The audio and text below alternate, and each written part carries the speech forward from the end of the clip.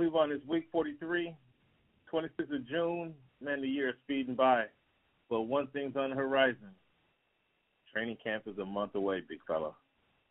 What do you think about this, man? Oh, I'm chomping at the bit. I'm curious to see what my Hawks look like. I'm curious to see what some of these free agents that have moved, most notably the skilled players for the Pittsburgh Steelers. Want to see how they look in their new homes and see if the young kid up in Kansas City can replicate what he put up last year. So, yeah, training camp, man, can't wait. So as we do every week, we start off, this is week number 43. So who comes to mind? First guy that came to my mind was Dennis Eckersley. And then the second guy that came to my mind was Jack Sikma. Have you heard of Jack Sikma before? Well, I'm born and raised third generation here in the 206, so Jack Sikma's a household name around these parts.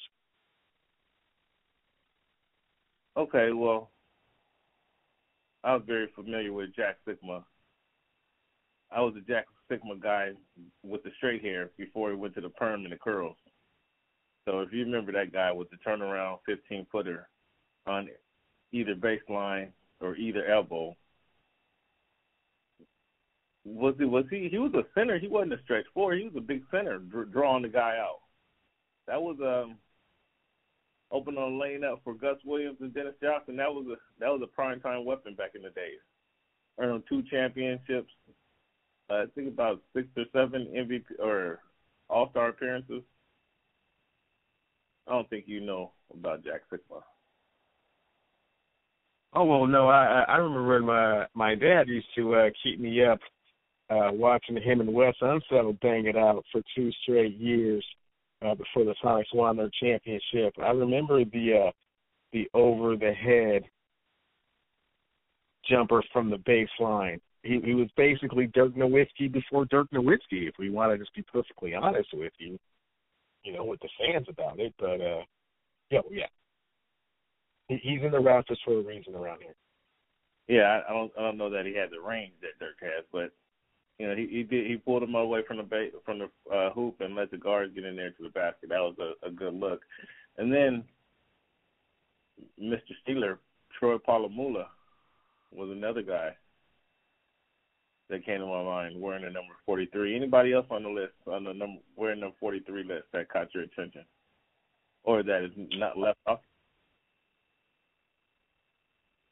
No, not wearing the number. Obviously, Richard Petty in the NASCAR world is, bigger than life, so and transcends the sport in a lot of ways. So perhaps he is more notable with regards to the 43, although he didn't wear it, but, driving the cars, in the sports world, in the NASCAR world, pretty much the same thing. So definitely have to put him way up there. Yeah. Richie Petty, like as you say, in the NASCAR world, it's a no-brainer. However, I didn't learn about Richard Petty till I think after my teenage years. 26 is a little bit more difficult. Number 26 may be potentially, I can argue, the greatest defensive back to ever play the game. I can make that argument. Rod Woodson. Would you care to debate that one day? Oh, boy, yeah, because you can't really make a very strong argument, although I am very impressed with the way he went from all-century team at corner to then, a Pro Bowl safety. Kudos to him for doing so, and also came up with a Super Bowl ring as well. But this guy out there named Deion Sanders that would, have a little bit to say about that. So, yeah, for another time, perhaps. He might have a few words to say, but You just gave down a couple of his attributes and qualifications for the argument. So, yeah, I don't think you're ready for that argument. Oh yeah, I gave you some ammunition. But I got still plenty left in the chamber. So let's not worry about that until you're ready to have that discussion. Yes. Another guy was Wade Boggs. He was one of the guys I was first. It helped me become a Red Sox fan, and then he went to the Yankees. Like, I don't know how you go to division rivals. Well, you see guys do that a bunch of times, and Sally kind of corrected me on that. But nonetheless, I was surprised when that happened. Wade Boggs and Clinton Portis at number 26. I couldn't come up with any others, but those are the three guys wearing the number 26 that I remember most. How about you? Anybody I left off there? No, your list looks pretty clean from top to bottom. 26 is not the most notorious number, and I would have to argue that those were the three best to wear it. So last couple nights ago, I should say, on Monday night, the NBA had their now second annual award show where they award the players MVP, obviously, most improved, coach of the year, executive of the year, et cetera, et cetera. They award their season award winners. Now, with the season having been over 2 months ago, has the NBA award show, I want to say, outlived its purpose because it's kind of been a creative situation for the last 2 years. What do you think about the NBA award show? I feel about it the same as I feel about the NFL awards show. I mean, it's kind of something that you do to kind of keep your audience, I don't want to say in suspense, keep them captivated, keep them together. That one last thing you do before you go off to the off season. I think most of the awards people kind of already knew what they were going to, who was going to get them.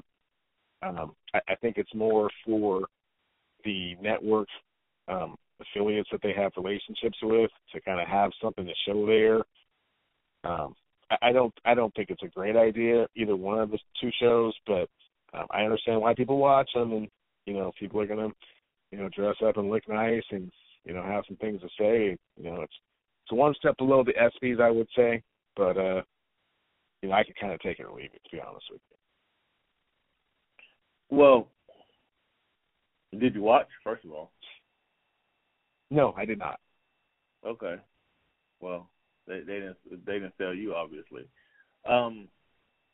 I do think it's you alluded to it. It's kind of some of the partnership. It's a big party. It's a great party for the TNT and their crew.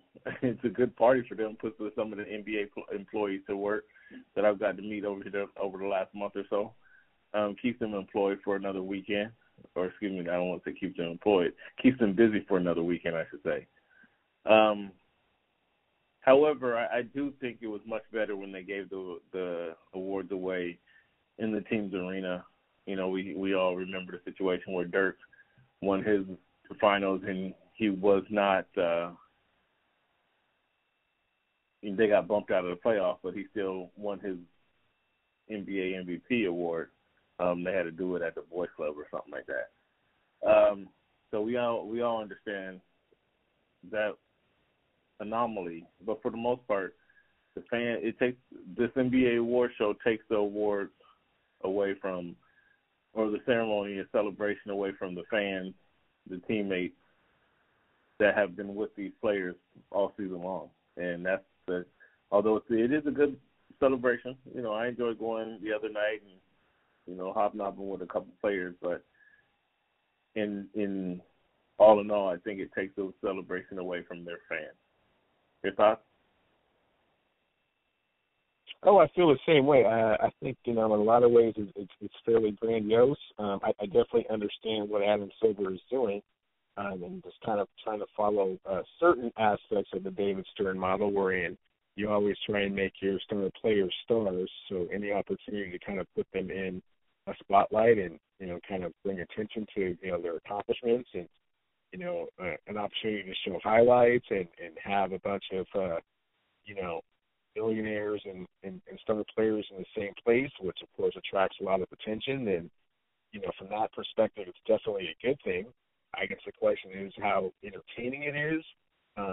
Probably more to other people, not so much to myself, just because, like you said, it's also not really fan friendly. It's more, Academy Award type of, scenario. It's just a bunch of, players and people and kind of in that, arena. So it certainly isn't reflective of kind of the accomplishments that the players have made, and they don't get to share it with their fans, which should be first and foremost. But at the same time, it makes a lot of money. It's the optics are great for it, and I don't see it going away anytime soon. So I think it's just going to be one of those things that over the course of its evolution, they'll try and do more things to make it more exciting. But I think it just is what it is. It's it's an NBA award show. Yeah, I don't foresee it going away. But I don't know. It'd be nice if they can somehow incorporate the fans into the sport or into the industry just a little bit more. That would be pretty cool. Man, so some of the rumors, man, we hear going around. Obviously, we hear a lot of rumors, but something that seems to have a lot of legs and some work in the back on the back end is actually getting done. Is this Jimmy Butler to Houston? What do you think about this potential trade and how this will potentially work out for the Houston Rockets as they had Jimmy Butler to this mix? I think it's a horrible idea. I don't know who came up with the idea to begin with, whether it was the general manager or if he thinks he's playing fantasy basketball and just doesn't understand how this NBA thing works. He's already got a personality conflict issue within Chris Paul and James Harden, wherein Chris Paul wants James Harden to play harder and pay more attention to detail, and James Harden just wants to shoot more and have more freedom and green light. The two of them don't work, and then you add someone that's already been an environment killer the last let's say the last two places he's been before Philadelphia. I won't say he completely killed that environment. But Minnesota and Chicago before that, I mean, he's been a cancer to the team. His demanding of his teammates playing defense is something that D'Antoni has never been very good with, so I don't understand how it fits for anybody. I don't understand how it fits for Jimmy Butler. There's only one basketball, and Harden and Paul are already having a problem deciding who gets it more and when. So why would you add a third player, and then you're adding a third player that likes to play defense and has an intense alpha dog personality, which we have seen that James Harden doesn't respond very well to. So I think it's bad all around. Well, maybe adding, would they say two negatives make a positive? Maybe adding a positive will, maybe adding another negative to the mix will kind of give you a positive. I would understand that a little bit if the players involved were a little bit older, but these are millennials, and they're already super sensitive to begin with. And James Harden has kind of proven to be one of those superstars that you have to have engaged. Otherwise, you don't get the full potential of what he's capable of. We've seen in playoff series, in past years, he will just completely tune out of a playoff game. So if you have Jimmy Butler in his ear a little bit too much, and we all see how Jimmy Butler is, and he's not one of them dudes, man. He's one of them dudes. So when he's in your face, you're either going to accept it or you're going to wilt to it. We saw what Karl Anthony Towns and Anthony Wiggins did when he flexed. I'm not sure what James Harden is going to do in the same situation. Wow. I was just trying to give you play devil's advocate there, but I'm with you, man. I think it's a bad mix, a combustible mix for sure. And I'm not exactly sure who came up with that line of thinking, but it's out there, and it seems to have some true legs. And That's what some of the talk was about a couple nights ago. So yeah, that would be a crazy mix. Another crazy thing that has kind of sprang up over the last couple of days is a shortened NBA season with some type of play-in tournament in the middle of the season. Taking this from the lifeblood of soccer, Major League Soccer has this where they have like a 2-month break in the season, and they do have a tournament within that break. What's your thoughts on the NBA shortened season, first of all, and then the mid-season tournament? Does that interest you at all? And if you remember, before you answer that, if you remember the strike shortened season, I think it was 2012, where they played right about 65 games. That season, it seemed like every game was critical, and every game was a good game because it just seemed that way to me, because the players were playing harder, because each game meant something. Each game meant a little more than the typical 82-game season. What's your thoughts on that? I think that it's a good idea conceptually because it gives, it increases the longevity of the players. They're fresher. You have better performances. You don't have so many injuries. And it benefits them from that perspective. But at the same time, you've already have these TV contracts that are locked in at a very high rate. Nobody told me you were taking 10 to 15 games off the schedule.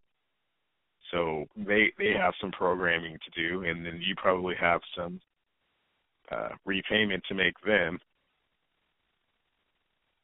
And as far as how the whole cup thing works, that's a little sketchy to me. It sounds cool if you're kind of playing for something that has some type of significance and meaning, and over, time it kind of, gets a little bit of tradition, and, ooh, that sure was a hard spot, whatever cup, and, oh, man, those guys came through with it. Wow, that's cool. Kind of, maybe replacing the All-Star game kind of thing. And I think that's what you would almost have to do, but on a very high level in order to compensate the owners that are losing all of that revenue. I mean, this new place that's open for Golden State has suites that go for $2 million a year. Are you all of a sudden just going to take, 10 games away from them at that rate times 20,000? I mean, obviously the $2 million is not times 20,000, but you're getting 20,000 people in there. It's a lot of money. I think they haven't worked out all the kinks. I think conceptually, as far as how they can benefit the players, yeah. How they can make those numbers work, I don't see how it's possible. Well, they can make the numbers work. That's not a problem at all. I think Oh, really? How's that? How are you going to replace 10 games that you don't get if you're an owner? Well, a few ways. The TV contracts are what they are. So. Oh, okay. So how are you going to replace the games that you told the TV contracts that you were going to play that now you're not going to play? Well, again, there's a tournament in the middle of the season, and this isn't my project. So your questions are valid, but they can move the money around. I don't think that would hinder the process at all, because now they promote it. Though they have 10 less games in the season, they will be having this playoff, whatever you want to call it, Milky Way tournament, however you want to establish it. But they can sell. They're going to need promotions and advertising for that event there. So that slides that money right on over into this new tournament league. The players do kind of get a rest, I guess. At best or at worst, two teams will, instead of having 21 days off, they'll end up with a week off because they do actually win out in the tournament, in a 2 or 3 week tournament, however the length of that tournament is. So they'll be able to replace that game. But then, there's a couple questions with that is, what's the incentive for what's the incentive for the Toronto Raptors to play their men in this tournament? Is it more money? Are sponsors putting up more money for this tournament for the winners? If they throw it out at $15 million for the winners a piece or something crazy like that, because they're going to have to be an incentive versus for these new players to now focus and want to play and compete in this new tournament. Another thing is I'm with Scottie Pippen in the fact that it will mess things up historically and for the record books. Then you're not able to say Jordan averaged 27 points a game for his career versus LeBron 28.8. It'll be a totally different game, different stats. You won't be able to use that comparison. Not that I'm a huge stat guy anyway, but that's a relatively useful comparison is the stats. I can understand that. So that's what I see might be a potential challenge for this new season, shortened season. But I do have to admit, back in that shortened season in 2012, that was an exciting season. Would you agree with that? I would agree that there was a little bit more suspense considering there was a few, less games, which, creates a, less of a margin for error. But I also remember them kind of trying to cram all the games in because they had missed so much at the beginning of the season that it was definitely taking a toll on the players. Just back, sometimes, back to back, then a day off, and then back to back. Obviously, if you have less games, the games have more, impact. The losses are more significant. So from that perspective, sure, a shortened season is more exciting. Yeah, it was pretty cool. It was pretty cool, I thought. So let's on the back end, we're going to talk about the Chiefs and do they need Tyreek Hill. We're going to talk about Daniel Jones. He makes the news again, and then Zeke and Dak. So we're going to talk about those guys who deserve more, who starts more games, Jones or Haskins. Give you something to think about. We'll talk about that on the backside. Let's take a break here, Cleveland. Wow.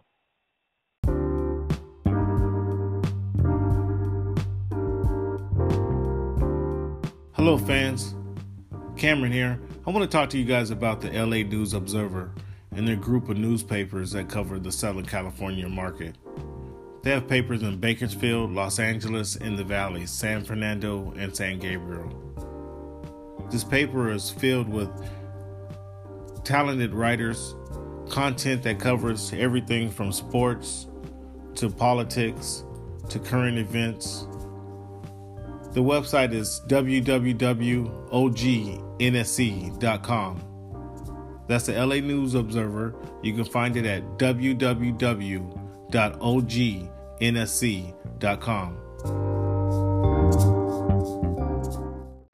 This is show week 43 of the Voice of the Fans, man. Got a few more weeks before we hit the big number. Like we do that in the preseason sometime. Ben, I know you want to take some time off with the wifey. Found the stat on the number 43.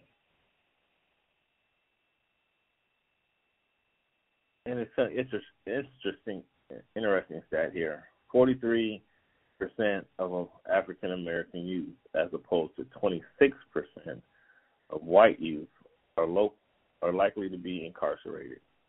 This comes from the National Juvenile Justice Network. That's I don't know how to take that as insulting, as it's staggering, embarrassing, and angering all at the same time. Yeah, I'm not. It's like, it's well put. Well put. I'm just not. I thought it was interesting enough to share with you guys, but I'm not sure how to accept that. And let's not be part of that 43%. Although this is speaking of American youth, let's not add to that pot, folks. You or anybody you know. Also, number 43, Virginia Beach. Virginia Beach, Virginia. Population of 438,000. They are the 43rd biggest city in the U.S. I didn't believe the Virginia Beach was that small, but they are the 43rd biggest city in the U.S. Have you been to Virginia Beach or Bob Beach? I have actually not been to Virginia, period. The only place I've been to in that region of the country is Baltimore and D.C. Okay. Well, you were right around the corner. You probably drove through Virginia if you were in Baltimore and D.C. And here's something interesting. It takes 43 muscles to use this helicopter tonight. 43 muscles are needed to frown. So you've always heard it takes less muscles to smile than it does to frown. There you go. 43 muscles are needed to turn your lips off. So stop working that hard, folks. Cleveland frowns every night when I'm educating them, or every Wednesday night when I'm educating them on the show. So his muscles are working well there. I get it. But the rest of you guys, let's not use those muscles. Let's use them for something else. Sorry about that, Mr. Cleveland. Oh no, that's fine because we have some Raiders coming up this next season. We'll see how that round works for you. Get a head start on those 43. Sir, question for you.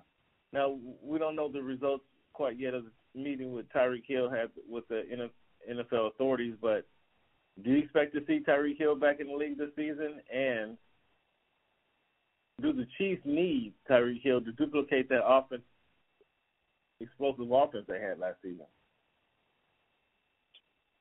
Part one of your question, I don't expect to see Tyreek Hill for a full season. Part two of your question, there's no way for the Chiefs to duplicate last year's offense.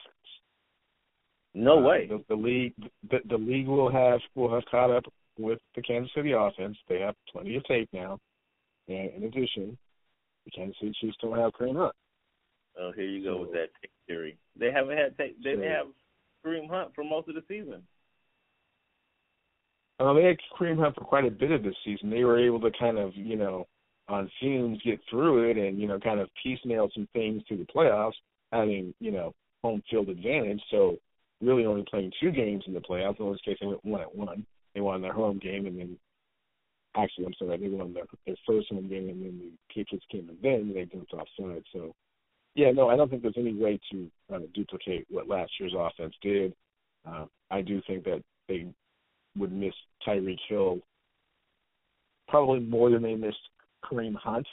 I think Kareem Hunt was probably a little bit easier to kind of plug and play in his absence, but yeah, Tyreek Hill is pretty dynamic and makes their offense special. I think without him, there's no way to duplicate last year's production. So if I'm hearing you correctly, if I'm hearing you and understanding you correctly, you're telling me the Kansas City Chiefs offense was Kareem Hunt and Tyreek Hill. That's what you're telling me? Yes. I'm saying that they were the major catalyst to where the offense was able to go. Obviously, young Mahomes. Excuse me, sir. Did you? Who won about that? Sir, who won the MVP last season? It was Patrick Mahomes. So how can you go on this 5-minute soliloquy about the Kansas City Chiefs, talking about Tyreek Hill and Kareem Hunt is the difference maker when they have the league's MVP in the backfield, sir? Sure. No, I still think Patrick Mahomes will have a great season. The question is, will they be able to duplicate last year's offensive production? And the answer was no. Number one, Tyreek Hill, I don't think is going to play a full season. I think that there will be some discipline that comes from the NFL league office. Number two, they don't have Kareem Hunt running the ball anymore, so they have somebody that they thought was an adequate backup last year, and they were adequate, but now you're playing a full season. You're playing a season where you have the number one record, so you have the hardest record going into the season. So, no, I don't think they'll be able to duplicate last year's offensive production, even with the MVP of the league, Patrick Mahomes. He doesn't throw to himself, and he doesn't run the ball up the middle. Well, he has receivers to throw it to, number one. And he doesn't have to run it up the middle because he has his tight end to throw it to over the middle. Okay, well, sometimes, at least in other offenses, the running game gives you balance and kind of, play action. Heard of that one? Yeah, they don't really have that strong play action game like they did last year. So I'm not expecting the same level of production. Sir, they lost their running back in week 8. They played more half the season without their Kareem Hunt, without their all-star running back or Pro Bowl running back that they had the year before. So, and what was the point differential after Kareem Hunt left? What was the point differential? I think they put up. It was lower. I'm not trying to style you to death, my friend. I don't want you to go to some website trying to look it up. It was less. Don't rack your brain about this one. It wasn't a trick question. It was less. Okay. Well, we're gonna see how things transpire. It sounds like there's a little bit of, it took you a moment to come around on Patrick Mahomes, and it sounds like you quite haven't come around quite yet. That's what I'm hearing, and that's what I want to question as to how you're going to say their offense is not going to be better and the guy's better. Tyreek Hill will impact the squad. Don't get me wrong. I agree with you there. He will impact the squad. His presence and ability will impact their performance, but I think they will. It's hard to say they'll perform better without Tyreek Hill, but they'll perform at a high level minus Tyreek Hill. I do agree with that.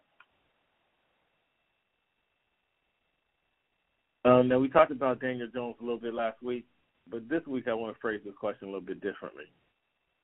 Who starts more games, Daniel Jones for the Giants or Dwayne Haskins for the Redskins or Washington football team? Mr. Haskins for the Washington football team will start more games. They're already grooming him to be the starter week 1. The process in New York is, a lot more transitional. Eli's going to get the majority of the snaps. I would be completely floored, shocked, beyond belief if he wasn't the starter week 1. And same in Washington if Haskins wasn't the starter week 1. So that's a pretty easy one. Haskins going to start more games. Haskins going to start more games this season. And your explanation was pretty good, but what I'm hearing, man, out of New York, surprisingly, is that they really like this guy. And it sounds like they're grooming him to be the replacement, and Eli's accepting of it. That's odd to hear, but that's what I'm hearing. So, well, that shouldn't be. He's one of Eli's guys, which I think is part of the reason that they drafted him, to make the transition smoother and easier for Eli. This is not a force out.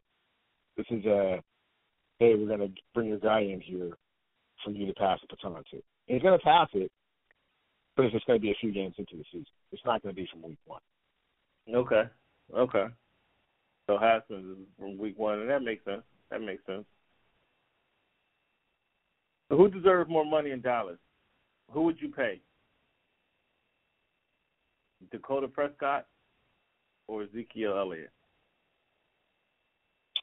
If it were me, I value running backs slightly different than other people that watch football. I would pay Ezekiel Elliott. I think it's easy. I think it would be easier to get a replacement for Dak Prescott's production than it would be to get a replacement for Ezekiel Elliott's production. Now, conventional wisdom says, oh, my gosh, running backs get hurt all the time. Oh, my gosh, running backs are a dime a dozen. You can get some six-rounder to have a 1,400-yard season here and there.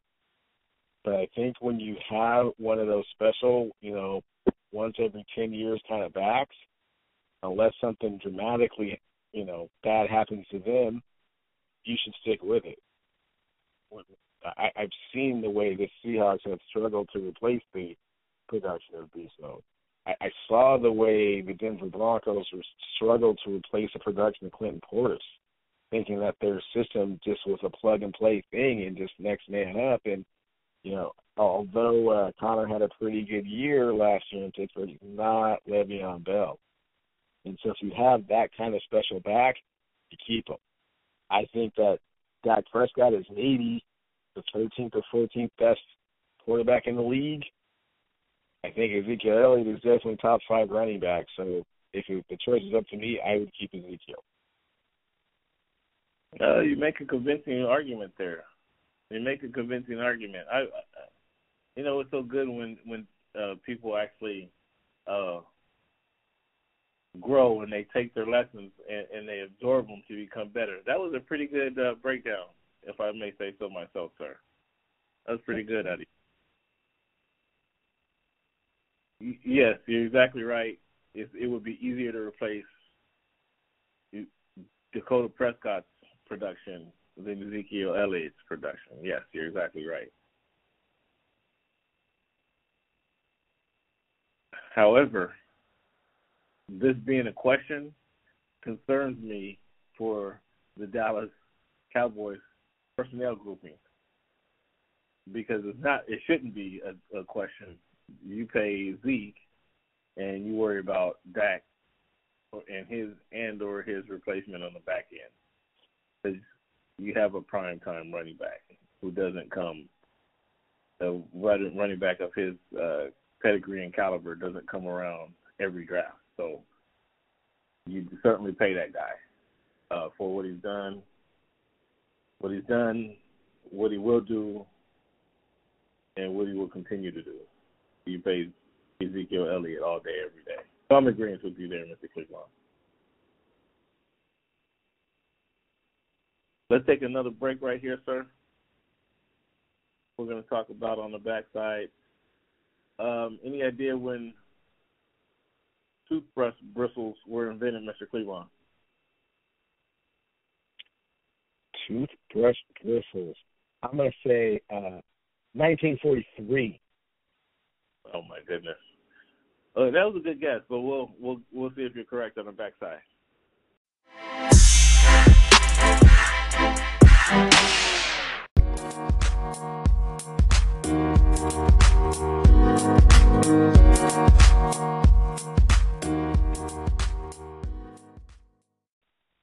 All right, Mr. Cleveland.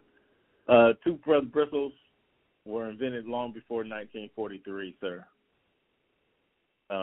Really? There have been a lot of people with some terrible teeth, had it not been for China, who invented them in 1498. So just a few years off. Wow. Just a few years off. Half a millennium off. My goodness.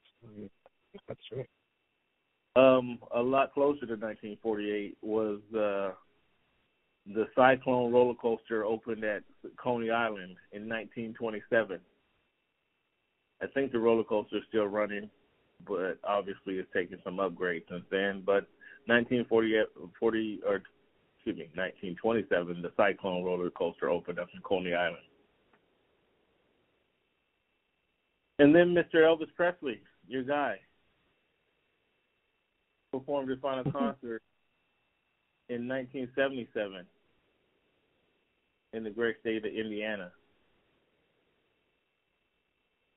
So that was some special dates and fun facts for this date years ago. Cleveland, do you have a quote for us, sir? I do have a quote. My attitude is that if you push me towards something that you think is a weakness, then I will turn that perceived weakness into a strength. That's good. That's enough. Words from the great Michael Jordan. Will you care to share that again? Certainly. My attitude is that if you push me towards something that you think is a weakness, then I will turn that perceived weakness into a strength. Yeah, that's a good one. Thank you for sharing with us. That's a great one. Cleveland, let's talk about wide receivers, young wide receivers. And which wide receivers do you think is going to poised for a breakout season? And I'll give you a couple names and see if you identify a couple on your own. Kenny Golladay, This is a third-year receiver for Detroit. Will Fuller or Deebo Samuel? Who are you looking there to have the best season? You know, I don't think that you could have picked three more schizophrenic receivers if you tried. I mean, if you pulled them out of a hat, I don't think you would be able to do so. All of them have tremendous talent and tremendous upside, and perhaps I'm just being bitter from my fantasy football days, but all of them are kind of hit and miss and have never shown an ounce of consistency. So if you're asking me which one of those guys is primed for a breakout season, they're all primed for a breakout season. The problem being is that they're all very inconsistent, and none of them have shown the ability to stay healthy. So if you're asking me to endorse one of them or to ask which one is going to have the better season, I would just have to say Will Fuller the fifth because he plays on a better team. With regards to, Samuel and Galladay, I think Will Fuller has a bigger upside, but I'm not real confident in any of the three of the receivers. Well, quietly, Galladay caught over 1,000 yards receiving last season for the Lions. He has a gunslinger as a quarterback, so he has a good potential to have a breakout year. Will Fuller, obviously, his knee injury, but he has Deshaun Watson throwing to him, so he probably has a better quarterback of the three I mentioned. And if it wasn't for injury, he'd be, again, available to put up some big numbers. Now, Deebo Samuel is one of the guys. He has a competitive receiving core, and there's no telling who there can really. They're all going to have an opportunity to take a step ahead and claim some playing time there, but as you mentioned, who will do it will be the question there. They have they have Dante Pettis, Marcus Goodwin, Jordan Matthews on their squad. Another rookie, Jalen Hurd. So they have a lot of guys, a lot of unproven guys. So it'll be interesting to see how they develop. Here's another couple of names for you. See if any of these guys impress you. How about Cortland Sutton of the Broncos, James Washington of the Steelers, and Mike Williams of the Chargers? I think of those three, Mike Williams of the Chargers probably has the best opportunity to kind of make things happen. So again, for the same reason, Chargers playing on a much better team. And in addition, I think he has a little bit more chemistry with Phillip Rivers, and they've actually had some receivers leaving free agency, which kind of is going to free up a few more opportunities. So I would say he probably has the best opportunity to have a breakout season. The logic is good. Logic is good. I would use the same logic for James Washington. Very eager to see him because we know the Pittsburgh Steelers have a history of drafting quality receivers. They now have an opening because some of their main free agent receivers gone to free agency, and they need somebody else to step up and take his place. So I think Washington would actually has the potential to have just as much as opportunity, if not more, than Williams, only because Pittsburgh is going to be a passing team, where the Chargers have a couple different running backs they like to integrate into the game. That makes the Washington's opportunity for balls and big plays more relevant. So I'd say out of that group, Mike, James Washington, and then Cortland Sutton. Denver hasn't proven that they've been able to identify a quarterback to kind of lead the ship. So there's no confidence in what Denver's doing with their quarterback squad. So there's a few receivers we gave you to kind of, even though Cleveland is jaded by his fantasy football experiences, yes. And I've had all three of those cats. I'm going to say one more time, man. They're inconsistent.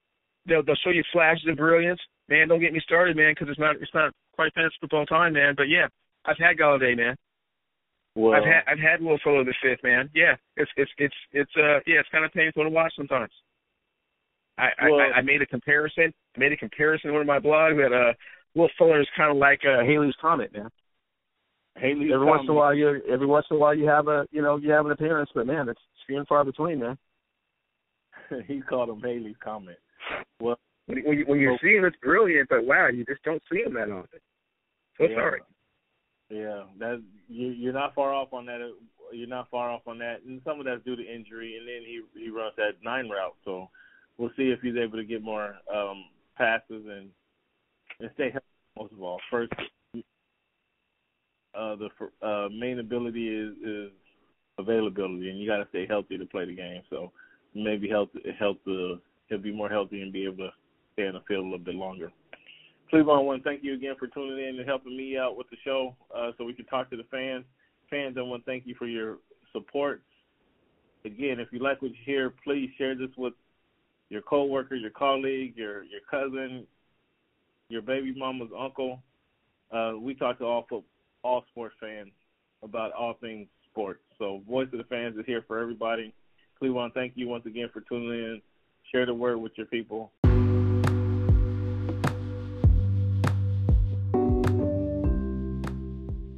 Mr. Cleveland, you want to talk to the people about Euphoria the brand and your spring launch? Would love to talk about Euphoria the brand. My brand, Euphoria the brand, offers sophisticated styles without compromising individual expression. In addition, Euphoria has also launched a female line called Weep, which caters to women who have an independent spirit, like to color outside the lines.